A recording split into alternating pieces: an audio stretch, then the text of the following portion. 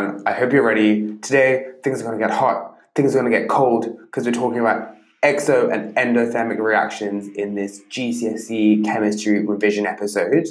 Really important topic. It's also important if you're going on to if you're interested in A-level chemistry, it comes up a lot there. So really good to get a good foundation, and it's also going to feature a lot on your GCSE exam. So let's get into it.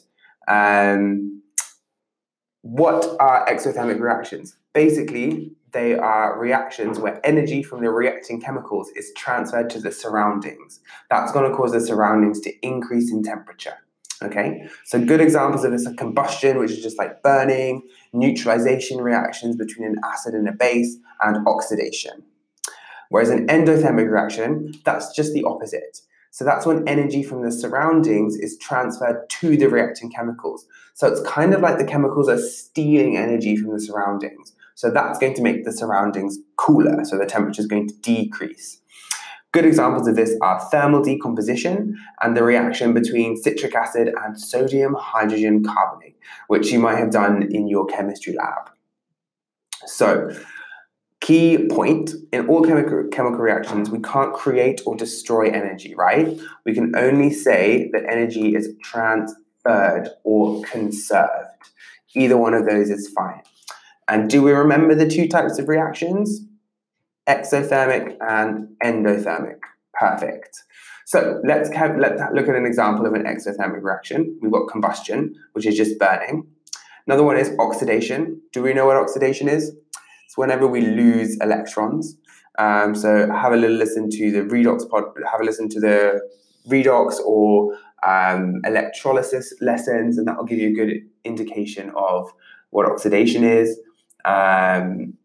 Hand warmers, which we use in winter, that's a good example of an exothermic reaction. And neutralization reactions, that's another one. So remember those four, and that's a good one to start. So it's combustion, neutralization, oxidation, and hand warmers.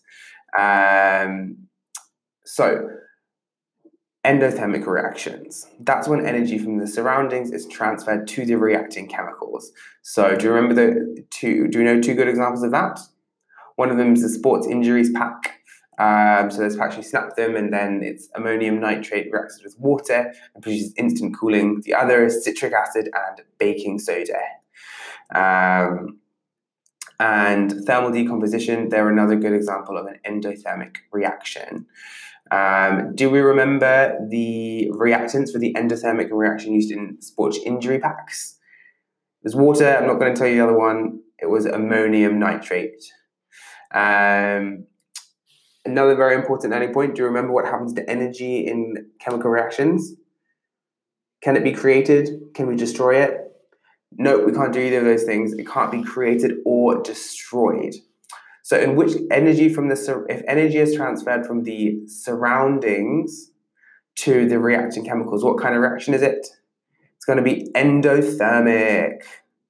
Okay, so a cool example is an exploding pumpkin reaction. I would recommend having a look up of that. It's a fun exothermic reaction. If you have a brave teacher, they might have done it, or if it's about Halloween time, they might do it.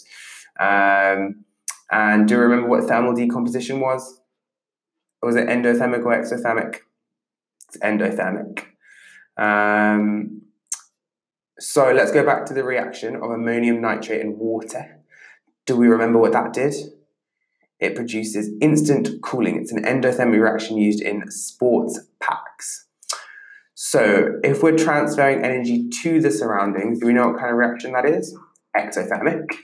And what's going to happen to the temperature of the surroundings? It's going to increase in temperature. Boom. So that's a very quick overview of exo and endothermic reactions. Hope it was useful. Let me know what you think. And good luck on your revision conquest. If this episode has got you in the mood for more podcast revision action, then you should search for our other Revise podcast channels that cover a lot more than you'll find here. Search for Revise on whatever platform you got this podcast from, and you'll find them. And while you're at it, if you could rate us 5 stars and subscribe or follow to all of our Revise podcasts that cover every subject you need, then that will help other people to find our podcasts.